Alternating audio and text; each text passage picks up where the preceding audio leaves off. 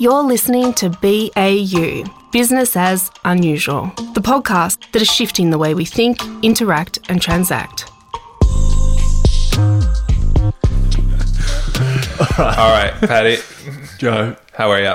Very well, thanks. Good. A little bit wonky, but feeling... I'm standing on my two legs. Yeah, which is good, right? So you're going through the adaptation that we all go through as parents, which is called sleep deprivation. So arguably to the audience, Paddy's probably will get more insightful. I mean, who knows? I'm letting go a bit. Yeah. I'm in the process But of letting go. You know, I think that the kind of the way it affects your thinking and processing, I mean, I think is really, really interesting, is that obviously it's something we're designed to be able to do and endure, but certainly it's kind of the life becomes simpler in some ways. So, you know, we'll see where it takes you. I think this is where sense of humour really shows its light. Yes. Because I was putting on the baby carrier 4 times over yesterday, inside out every time.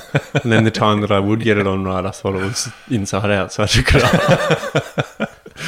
But these are the funny things. I could laugh through that, and Sandrine could laugh through that. But they're the moments you laugh or you cry at. For sure. Because Bubs is crying, and it's just a hilarious space. But yeah, definitely the human condition is hilarious in this sort of environment when you're growing into a new space and new responsibility, and learning how to live with not as much constant sleep. It's for sure. so unique. I always struggle with it, but I'm getting better at it, I think. It's just accepting, I suppose, the human condition a bit more, and you just can't be pitch perfect the whole time, but you can set yourself up so you consistently get through things really well. I think it's all in the prep. For sure. That's what family life sort of feels like. It builds you up for, is that prep. So when you have those moments and you miss the step, you can easily just have another go at having that step. Yeah, the simplification of life, right? It's kind of you get rid of a lot of the kind of the accoutrements, as they say in France, of kind of what you thought what life was really kind of required. But it's definitely, I think it is interesting, is because it does. I think if you have a sense of humor about it, it's actually quite revealing in terms of kind of what's actually important and what isn't. And then the kind of the, you know, I think the roles that we take on as parents is kind of, you know, to try to be prepared for actually what's coming, and kind of trying to manage the variable that a child is and should be in terms of kind of, you know, their own emotions and where they're at. You know, it can throw everything off, but yet it actually doesn't if you're prepared to be flexible as you're moving. Like, I thought a lot about that through COVID, for example, right? This kind of, you know, people talk about, you just got to be flexible, but I think to most parents it's pretty much second nature by the time you kind of get into a couple of kids, is that you have plans, but ultimately those, you know, if you try to see those plans through the way that you had them in your head, you're dead on arrival. But if you kind of think about it as that it's directionally, this is where we're trying to head. Today it may or may not work. It actually, you know, becomes quite a beautiful life. You know, in my mind, it's just, but it's kid led versus kind of parent prepared is, I think, what you're starting to go through. Yeah, I think you hit the nail on the head there, as you so often do. The hammer that is Joe, and just hitting that point about saying that you can have that direction, but I think, as you say, you're going to be caught dead if you try and force that, and try and be that flexible out of that reaction. What's the go-to word these days where you're not fluid? You're resilient. You're resilient, and you are... I don't know. another buzzword. Insert buzzword. Yeah, exactly. And you are that. But yeah, if you're trying to push something, it just doesn't work. So. Yeah, and we all have that as parents, where you just learn it, that you either learn it or you don't. I mean, I think but you learn the hard way. It's the classic. You've had it, I'm sure. Yeah, and I saw a quote the other day that really helped me, and I don't know if it's true, but it was from, I think it's Julia Goodell, the lady. The chimp lady. Yeah, the chimp lady. I was going to just go there, but it's Judy, so thanks. And it said, one thing I learnt from observing apes for 30 plus years, however long she was living in the ape world, was that parenting should be fun. And there's so many times when I'm like, you know, you see your child, especially our 3-year-old, do some funny things, but like it depends what lens and how you frame up that situation, is whether you get like frustrated, or whether you actually see the funniness and the joy in that, and that helped, whether that quote is true or not. Yeah. Really helped me through this week, and just understanding how special this time is, and for sure you just don't get that again. So you don't appreciate that quote being shared, whether it's true or not. It doesn't ultimately matter. Yeah, and I think it touches onto that point, is that you take yourself too seriously sometimes, and your point around not pushing it into a direction, I think you get to enjoy, like, that can be done across life. I think you enjoy life's fruits so much better when you are prepared but willing to change plan. Like, that's that flexibility or whatever, insert buzzword, helps. For sure. Yeah, and we all know that with COVID and everything we've all lived through. But how are you, mate? I'm really well. Yeah, I'm really, really well. So you're getting a few surfs outside your zone now. Yeah, it's been lovely. It's been liberated. Yeah, back on the road, chasing waves, which has been nice. So to kind of I think I guess, you know, kind of we're super fortunate, we've discussed many times on this podcast, to live where we do. But I think as things open up, you start to kind of realize that there's these other little pockets that are part of you, you know, and I think they're spaces that you miss, and I think that's been kind of what's been the beautiful part of the last couple of weeks, is getting back to those, and it's not just to do with the surfing. It's kind of getting back into these spots and these places in the world that kind of bring a little bit of a different thing. And it's also nice to get to places where you're not local, right? So you're kind of, you know, because you end up surfing so much and stuff, you end up being local in every lineup that you paddle out to. So it's different to kind of be not that, and the kind of, you know, I guess the kind of the lack of identity is nice. It's nice to kind of, you know, just be in a different crew, but still see some, you know, kind of friendly faces, and kind of catch up on what the COVID adventure has been like for others as well. So yeah, all good. Yeah, all that's good good. on my end. Yeah. Have you noticed that you're getting different insights from existing in different spaces like that? Like, well, yeah, it's kind of part of what I think we'll chat about today, is that it's kind of, I guess everyone has formed like different takes on it, depending on kind of where they're at. So when you go outside of kind of Metro Melbourne, it's kind of, they talk about it through this. It's the same story, but slightly different. They talk about kind of blow-ins from the country kind of coming in, you know, and so I think they had like a lot of kind of, you know, obviously people coming down for holiday homes or what have you. But because people were free to travel, I reckon there was a lot of people from regional areas who were kind of going into these kind of holiday spots and kind of, you know, just kind of coming through, right? So but it's very similar. It's this kind of thing that I think, because something was going on, and it was changing stuff for people, that it's a kind of similar tale. Yeah, similar tale with a few different protagonists. Yeah. Yeah, okay. That's an interesting take. Yeah. And it does take us into where we're going. We closed out marketer's narrative, and now we're talking who controls the narrative. Yes. Yeah. So I suppose in that situation, who controls the narrative? The one who's aware of it and wants to, or you just live through it?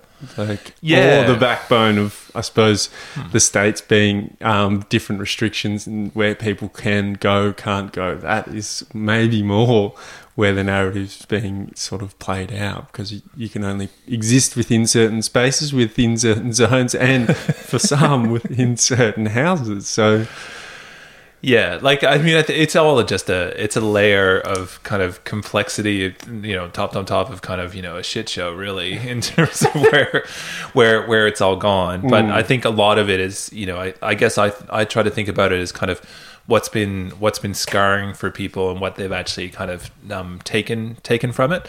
You know, so I certainly think, you know, when you look back on what we've all been through, is that certainly this restriction, you know, in terms of kind of being able to actually kind of do stuff and kind of being contained, are the things that I think people are starting to respond against, however they actually kind of want to do that. So I think, you know, very much the narrative that we were all told around those things is absolutely the correct narrative, in terms of from a health and a kind of disease prevention outbreak perspective, but I do think it's kind of now starting to shift, and people are kind of getting back to, okay, well, that was kind of a health emergency, etc. I get all of that, but now kind of what's the actual kind of the next narrative of the kind of the great reopening? And I think you kind of see people, certainly kind of the extremes of behavior kind of starting to come through. It felt, like I guess the closest we'll probably get into our lifetime of kind of what happened after like World War II, when kind of returning troops or a country would get liberated. It, certainly there's a few weekends there where it's felt just like that.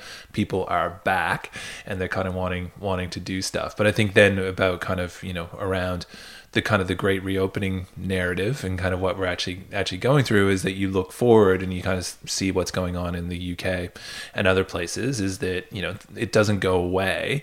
It's kind of, but COVID becomes something that is lived with, just much like the flu is lived with. And that's part of, I think, what's going to be interesting for us all as we kind of start to move towards people actually getting sick and kind of what that actually means for us. For sure. And I think it's like that reopening, and then it's the resettling. It's settling into a new reality. Like it's said so many times, but it is a new reality of living with something, an endemic rather than a pandemic. For sure. And having to deal with that. And how we all process that in our lives in different areas. I suppose trying to figure out that control, the narrative, and pulling it back to that. It's sort of where you sit within the greater story and within your own story and how you live in society and how you play in with that narrative of push, whether you're part of that, the science health dichotomy or that perspective, or whether you're more another perspective. It's interesting to see how that overarching narrative is played about for people's lives and how they've responded to that. But yeah, for sure. And how it's going to get cast into the future, because at least from an Australian perspective, I feel like the messaging has been one of the worst going out. It's just, I don't know, for people listening in from across the world, like we had AstraZeneca come in, you couldn't get it, they said don't get vaccinated by that, it's terrible, and then the next week it said, oh, anyone can get vaccinated by that, don't worry. Yeah, all good, mate. Yeah, so they were just trying to figure out where people sat with it, but led with very strong opinions, but then went back on their opinions. So it sort of created this vortex that was going both ways, and it was very... Some people would jump on the first vortex that was spinning right, and some would jump on the left that was spinning left. Yeah. And we're still feeling the momentum of that clash. For sure. And it became, I think it's the challenge that, a lot of democracies going through at the moment is things that are opinion-based become politicized. Yeah. And what I mean by that is that COVID's interesting because it's universal in terms of actually that it's affected everyone, of course, differently, but it's actually been a constant in society. It's something that connects everyone. And in doing that, then you start to see the different, points of view, which I think is becoming more and more prevalent. So for example, like the AstraZeneca thing, that was a medical perspective, and it's not the wrong perspective, but it was politicized to the point of that. So we had, blood clotting actually coming through. That clearly kind of sells because it hits, and it wasn't just blood clotting. Like I think if it was blood clotting with 20-year-olds and they were fine, that would have been different. But it actually hit exactly the cohort who they were actually encouraging to take the vaccination. And if you actually read the AMA advice, it never said what was actually coming out. Yeah. It said it's a very, very small, minute risk that is actually outweighed by the benefits of taking this. But that is certainly not the message that came across. So it wasn't the AMA who put that out. No. But what it was is it became politicized in terms of kind of, just people picking that up as content and actually starting to tell that story. And we see that time and time again. We've seen that through the protests. We've seen that through kind of all different areas of what COVID's been about, even with kind of the stimulus responses in terms of kind of putting that across, is that there's different, ultimately agendas and points of view that are being put out behind the people that are behind the content that's actually being put out there. So it's not disinformation per se. Like I don't think that does it justice really. It's a perspective that has been put out there quite rightly, but it's not framed in the bigger context. And I think that's a real challenge for us today, is understanding who actually put out the original source content. You're listening to BAU, Business as Unusual, the podcast that is shifting shifting the way we think, interact and transact.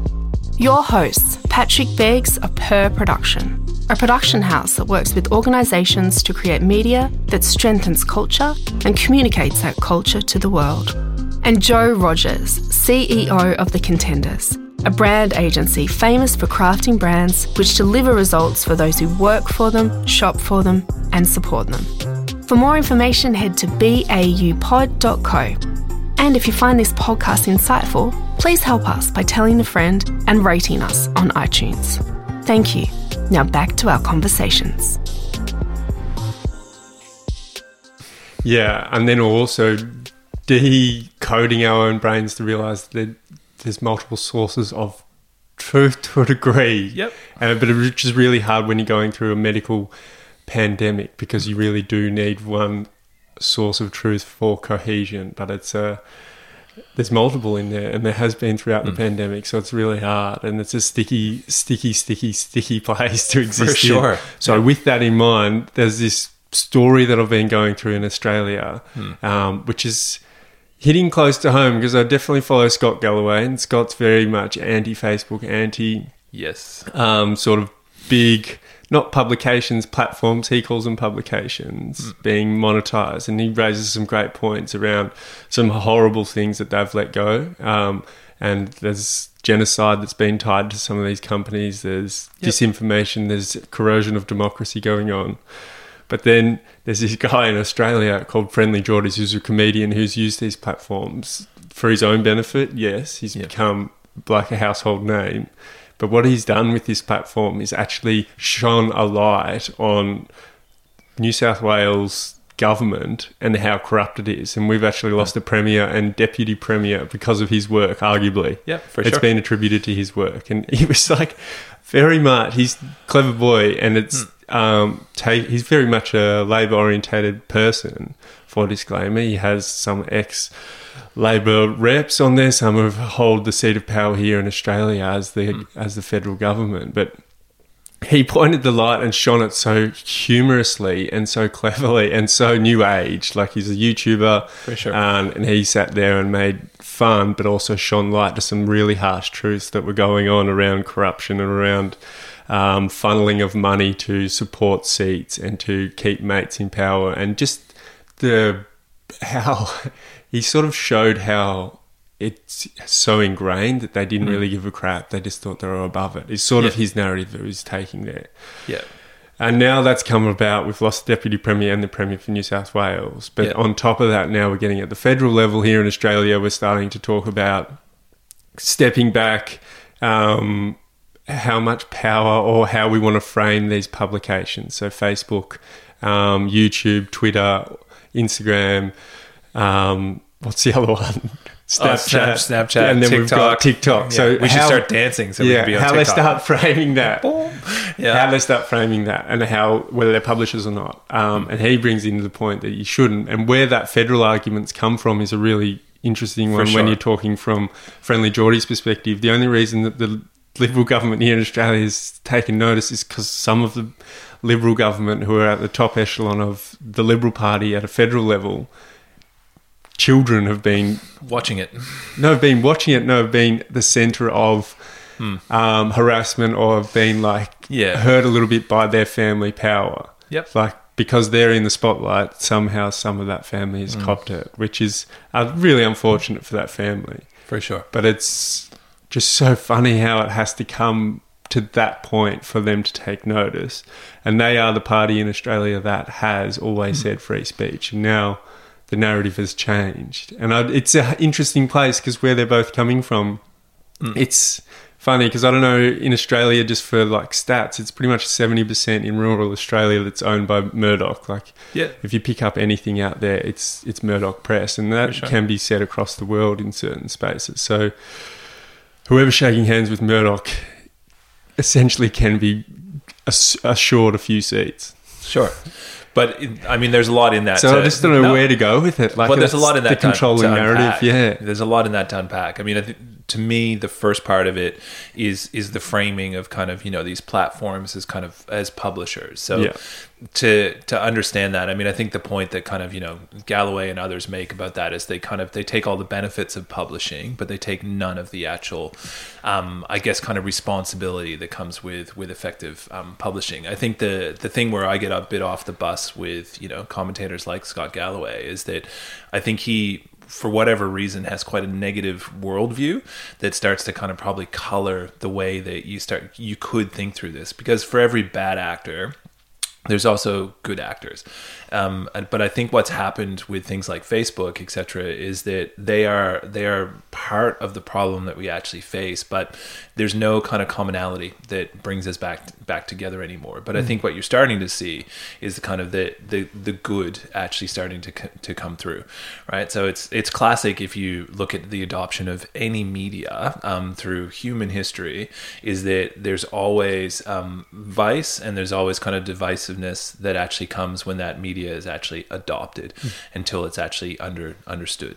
So the newspaper was no different, right? Until they actually started to establish editorial boards and actually kind of started to put together charters of actually what it meant to run a masthead and actually what it meant to be an editor, right? When they were first published, you can go back in history, they were just as divisive. They were like bloggers on the side of the street. Yeah, totally. When the printing press became... Yeah, that was the people model. Would just make up their news. Yeah. They would make up their news and kind of put it across. Very similar to where we are. Very similar to where we are. But I do think when you kind of look forward, it's ultimately the power, the consolidation that's the true issue, in terms of that there's not enough probably ways to break through. But people have figured that out, right? When you actually kind of look at YouTube, etc. I mean, I think the ultimate thing I always say to people around these types of kind of media is that it's a reflection of what you look at, right? So part of kind of understanding that, which I think the younger generation coming through, they're very digitally literate. Yeah. They really understand that the algorithm, right? Yes, the algorithm can change, but even they know that. They're like, oh, right, I'm getting that because I watched that.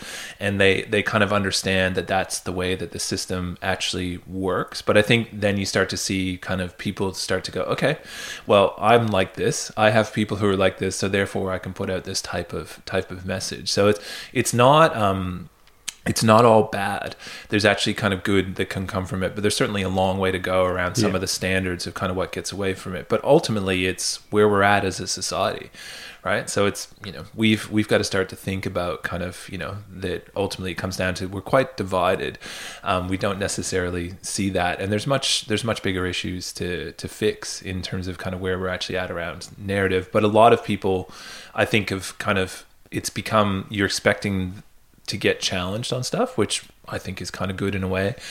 But the part we maybe have more work to do around is kind of actually in understanding where it comes from. So the actual source of the media, like your point around Murdoch Press, like if kind of, I don't really have a problem with it, but I kind of understand where the agenda's coming from, much like when I read The Guardian, like for like, one's more left, one's more right, and you can read the same, and you should read both, because it kind of gives you... No one does, that's the problem. No, but this is what I think we're faced with, is that it's... Well, you do, but I think you're special. You're special. We all know that. That's the classic. When I lived in the UK, this is hilarious. I used to go to this little kind of newspaper shop in Nottingham on a Sunday morning, generally hungover, before playing park football. But I would buy the Financial Times, the Guardian, and I would buy the People on a Sunday, so I could get all the kind of the football gossip. And I'd kind of pick up the kind of the Times or the Guardian, and so like just this random kind of assortment of kind of basically left right, left right. But I think the randomness, that's part of the challenge, is that once you make these decisions now, you don't ever get challenged in it, and I think that's where the chamber. Yeah, like but it's almost like, I don't know, it's a fault in us in terms of kind of actually, as we look at these things, is that I don't think we seek the challenge, because people get kind of angry about people having a different perspective. But I think we used to, be able to kind of have a bit more discourse. Maybe, I think some of the stuff I think about is like online, the anonymous stuff is a real issue. Oh yeah. Right? Because and I think that's, if I could change one thing, I would change that. Like it's actually like when you you can't engage in that anymore, because you get this it's just why it's not a discussion. And I think that's, you know, that's part of kind of what I think gets in the way of these point of views, is that they get attacked by all these kind of like random anonymous accounts, and then people just get, you know, you can't deal with it. You just can't deal with it. So I think it kind of leaves us. Well, it's an interesting one. Like, also, hate to quote Prince Harry, but Prince Harry was trying to, like, I was doing a bit of a media audit. This is sort of how I've landed in the space of. Plus, you love him. Yeah, I do love Prince Harry. No, just understanding who controls the narrative and what's going on and what's going behind it, and then landed in this very middle ground between understanding where Friendly Jordies is coming from and understanding where Scott's coming from. And for me, it's the algorithm that needs policy, because I feel like that's actually, it's the sort of, for me, I don't sit the same with how you feel about Rupert. I feel good on him. That's how he's made his money. But I think it's time for it, a bit like Facebook, to step back, because it's just 70% controlling the narrative, and now apparently, according to Prince Harry and his stats, it's 70% controlling, say, anti-climate. Like, there's about 12 accounts on Facebook and on social media that are disseminating this information. And because it's sensational, very much like Rupert's model, it's just very digital and very clever with its algorithm. For sure. It gets front and center, because feeds are unique to the individual. Everyone's seeing a different feed. Correct. And I think what it's really showing us is that our psychology is we're so easily played with. We have been for years. But this is so in us now. We see everything, and it's quite easily manipulate us, whether we know it or not. I know you say that the young people are very clever. They are very clever, but they're probably the most depressed, anxious people or young generation that's ever come through in this world, like, who have been exposed to that media. So especially young girls, for sure, like in terms of body image and everything. So they might be onto it, but what it's actually doing to their self-worth, self-image is crazy. But then you go to Friendly Jordies and they're like, keep going. But he obviously wants his money to keep rolling in, and he's obviously called out some power. So there's good and bad and everything. There is. But where I landed, but I wanted your perspective. All right, you go. One thing was, how would you ever produce a publication that was like Joe going hungover to the Nottingham and you incorporate all of that? Yeah. How could you produce something that is for that middle ground? Because arguably in Australia, we do have quite actually a big cohort who are sitting in the middle somewhere. For sure. Yeah. Well, I guess it's like, I think you produce individuals, you don't produce media that is like that. So I think that's the part that, you know, I ultimately think, like, it's always kind of, you know, I think about that it takes a while to catch up to kind of actually, you know, the bad that is actually in life, but it's broadly, it's always mirrored with broadly a good response, you know. And I think, but you just have to take a longer term perspective. So there's no doubt that the generation coming through that weren't taught about kind of digital media fell hook, line, and sinker into kind of that it's this projection of image that kind of basically how many likes you get equals how good you are. There is, because ultimately underneath it all, they were actually looking for validation that they also weren't getting in any other part of the world, because the other parts of that effect is that both parents, and this is the part where I do think it's a much broader issue, both parents were working. The school system wasn't actually set up to be able to actually talk about this in the sense of a curriculum, this new media that you're actually working with, but yet they were playing with it, right? So kind of actually, you know, being encouraged to use these things because it was new and novel, everyone being on top of it. It was a kind of a youth-based trend thing, but with no one at home, broadly, to kind of actually monitor where it went. Now, I think the reality of all of that is that everyone's on Facebook. For one, Facebook's super old. It's not actually a Facebook issue anymore in terms of where this is at. But things like kind of Snapchat, TikTok, all of these kind of things, is that I think the literacy around it and having literate individuals in the media can actually help sway some of these things, because ultimately these things are all commercial entities, right? Even the Guardian, you know, is kind of is as left leaning as it is a commercial entity, for sure, right? It has to make money. But I think having people who can take in different perspectives and work through stuff, I think we'll see. Like I'm positive about it because I believe you broadly have faith in humanity's way to kind of actually figure out stuff. But we're at a dangerous point where we've got some really big kind of things to solve, and a lot of kind of what we're talking about, a lot of the information that is actually the right things to be thinking about in terms of finding a solution. It's like climate change, right? It's like, I was listening last night on the way back from the city,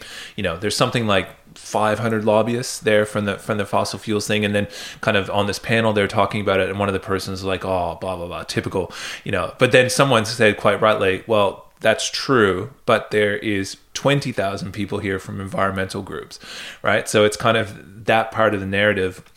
Depending on what you read, I'd argue if you read The Guardian, they would focus on the fossil fuel kind of advocacy, not necessarily kind of delve as deep into the environmental piece. If you read solely Murdoch, you'd probably be getting the bloody greenies kind of trying to kind of destroy the thing. But the truth to me is in the middle. It's going to take all of this stuff to work through. And, I think when I think a lot about it, it always comes back to inequality. This idea that kind of the middle of our lives was kind of where the good, sad in society is actually what's under threat, right? So this idea that the good middle who kind of allows us to kind of navigate these things and go, yep, hear you, brother. We are burning this planet to pieces. Yep, hear you. We still need to actually be able to kind of keep these jobs together. Maybe we can do both. So this A-B solution, that's my true concern for where we're actually at in the world. It's the A and B. But the generation coming through, like I do when you talk to younger people who are, kind of like 12 to kind of 20, they are A plus B. They're not probably where we're at, but the issue they face is this inequality that's actually baked in, is that it's kind of you either have or you don't. And that's going to be, I think, the bigger thing that unsticks us. Interesting take. When you were running through that, it made me think you were talking about this narrative that's been going on in the paper, climate. But it makes me think back to our conversation last week, and that was around Marcus' narrative. And that was that the actual real narrative, a bit like inequality, is being missed because it's so easily to polarize and keep your audience on side by throwing shit over the fence constantly. Yep. But last week you were saying it's the digitization of the grid that everyone's missing, and everyone's trying to be like, I'm Tesla, I'm a car company. And you're like, well, you're not, Tesla isn't a car company. They're actually digitizing the energy grid. We're sort of missing that conversation. And it feels like that's something that, because of the polarization of the way that the media ecosystem works, is something that we do miss, is having the real progressive, I'm doing exclamation marks here, conversation that will move us forward. So the answer to our question around how do you get that middle ground is, I suppose, onus on the reader, but then how do you have that conversation? If it is up to the journos, there's no space for the journos to have that, because the editorial now is so A versus B. It is. So it's an interesting space. I don't know how it'll get changed from there, but I'd love to see an organisation try and tackle that space. Yeah. No, I understand. I totally understand what you're saying. Like, I think the narrative piece of this polarization in narrative, I would argue, who's always been there, but between the two, but it's the reconciliation of those narratives and be able to go, everyone broadly has a point, and being able to kind of actually reconcile stuff that comes through. And it's very complicated now, right? You try to take the mid ground on Twitter on something, and you just get smashed by both, right? Which is interesting, but it's kind of, I think, I often think about it as like, okay, well, kind of being moderate and kind of working through things is ultimately how society has progressed. Like, I agree with everything you're saying around that we need checks and balances to kind of technology companies, for sure, right? They absolutely need to be put in place, but there's a way we can think about that that's positive, in terms of that it's not about taking power away from them. It's actually just about, well, they shouldn't be doing that, and this kind of this collective middle. But there does seem to be something that is a little bit off kilter, and I think that's the hard part, is that it's becoming a bit class warfare between those who really have and most of the people in the world now who don't. And if you look back through human history, that's where every conflict comes from, right? Every conflict comes from, you get this disproportionate wealth effect held by a smaller and smaller group of people, and then the general populace revolts at some level. So we were going to leave who controls that. Yeah. I guess to me though, we all do. Like that's how I would how we close it all out. Yeah. I think it's just trying to understand. I guess the main point we made empowering across this. yourself. Yeah, the main point I think we've made through all of this is just about being able to see them as narratives. They're not, you know, I mean, True. I think you said that last episode. They're not. It's not all fact. It's a construct. So, you know, the price that you pay for an apple, you know, is not. So, like, I mean, the actual fruit, not the device. Maybe a banana. I'll pick a banana. But that's kind of, so there's a seasonal effect that goes with it. Ultimately there's a cost to produce that good. Yeah. But then in terms of kind of the scarcity that actually goes around bananas and the nutritional value and why they're on hold is all constructed and kind of built around that. So there's always narrative in everything. It's just being able to understand, I think, that simple truth is that we're human. There's always a story attached to an object or a market or a place or an agenda. Yeah. Always. And it doesn't mean that it's good or bad. And I think that's, you know, what we've really unpacked through this is that we're now labeling the narrative as good or bad. Like, you know, that's bullshit. A dangerous spot to be. It's super dangerous. Yeah. So we've all become the editor. Yeah, it's true. Yeah. But we haven't. We've become the editor, but we've become the editor that hasn't reasoned and gone. We haven't done the work. We haven't gone. Where's this coming from, and why are they putting it out there? Yeah, we've gone. Yes. Yeah, we don't even acknowledge the source. Like, yeah. I think we've that's sort of pick sides and then stick out. It does feel. It's kind of sad Yeah. that's what's happened with discourse. Easy to govern though. Easy to govern. Yeah. Divide and conquer, baby. Yeah, sure, but that doesn't work in the long run either. Oh, for sure. But we play a short game politics. True. That's true. I mean, we've had this discussion off air before around the three-year cycle in Australia. It's just bananas. Speaking of banana references and adding another one in, it's crazy.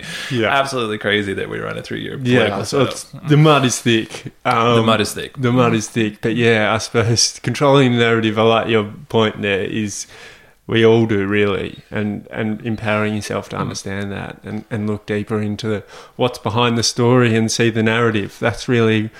Just try to understand, before you comment, right? It's you know, I do think that's, you know, that's a reasoned take. It's very, very difficult in the kind of in the heat of battle. So if you're kind of having a convo with someone and someone's just naming random fact after random fact at you, it's very hard not to kind of want to take that on and try to stay in a kind of, you know, okay, I'll hear that space. But I do believe that that's what's happened to us, is that it's become that we believe we should go, that's good or that's bad. And that's what we're sitting thinking rather than just taking it in and kind of being like, oh, okay, that's a bit, you know, that sounds strange that's what you think, but okay, right. That's what I think it's happened. We've taken it so personally because it's like this team, it's this drive. It's like you have to believe. We've sort of bought into the narrative so hard that if someone's challenging it, that you sort of believe you have to defend it, even though you don't even know why you're doing it, because you have to defend it. You can't hear that person. It's this weird. It's like what happens if I've ever had an argument with my family. Yeah, it's because family's so personal. It's really hard to step back and understand where that other person's coming from, because your whole tie of all we past history, like me and my brother would have a fight, and it's taken us so long to unpack that and like realize. It actually started when you were 4 and 6 arguing over Lego. Right? It's just replaying over different things, and you have to really be in a certain space to understand and let that person have that say. Otherwise, you bite back and you're back in Lego wars. You are. And it does feel, you know.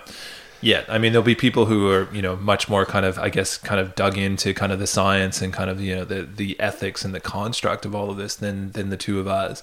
Yeah. It's an issue when you kind of, you know, you can always play this out, is that it's harder to sit in that space and kind of, you know, have those types of conversations because there's a lot in the way now, right? And it's, you know, arguably when maybe media was simpler, that we all watched the same thing, we could kind of all come back to that. There was like a moderator, like we've kind of spoken about that before, is that, you know, I've always looked at, like when I was a kid, like, you know, we had this show in Canada called The National. It was on every night, and Peter Mansbridge was basically, it was what Peter said was broadly what was going to happen, right? And he didn't have really an agenda, slightly left because it's the CBC, but it's that's what Canada felt. So when you would have the discourse, you'd be like, oh yeah, but Peter Mansbridge said that. And so, yeah, I can see what they're saying. And it felt balanced. It felt like we had a parent kind of looking after us as we kind of went. Whereas now it feels a bit like, we've been kids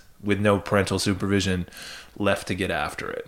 Yeah, which I don't know whether we need to... It's an interesting one, because I think Victoria definitely has played the narrative as a government, has played the very stern, parental, almost... Yeah, I don't know if there's many... Father Dan. Yeah, Protestants out there, but very like that vibe. Yeah. But whether we need more respect than that is a question. I don't know if we deserve it, but it's an interesting one. It is. It's like, I don't know, but I think coming back to your point and trying to close it, because I could chat about this forever and ever, is that I think empowering people to understand that they help construct the narrative as much as anyone. For sure. And seeing, I think those are the main takeaways from kind of this thing about narrative that we've been exploring is two things. One is exactly that, is that you're part of the construct. So kind of understanding that, but actually seeing the world for what it is, which is that there's always a narrative, but that narrative isn't necessarily good or bad. It's a thing. So being able to kind of actually look at it as a thing, not necessarily a part of kind of something you have to take on at an identity level, something you have to defend always, something you can't hear anyone else about. It's a concept, it's a thing, but we all do it with everything, whether that's the price of houses, the price of fruit, or kind of in our political discourse. Narrative is everywhere, and it's always trying to push us one way or the other. It's true. One thing you close. No, this is just my reflection.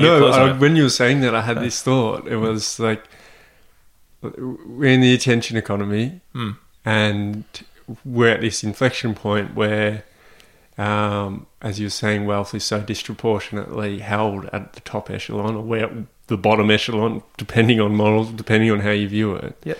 But then attention economy really swings where narrative's coming from and what people believe. But I don't know, there's an interesting point there, because there's so many more eyes than those that have than have not. Yep, for sure.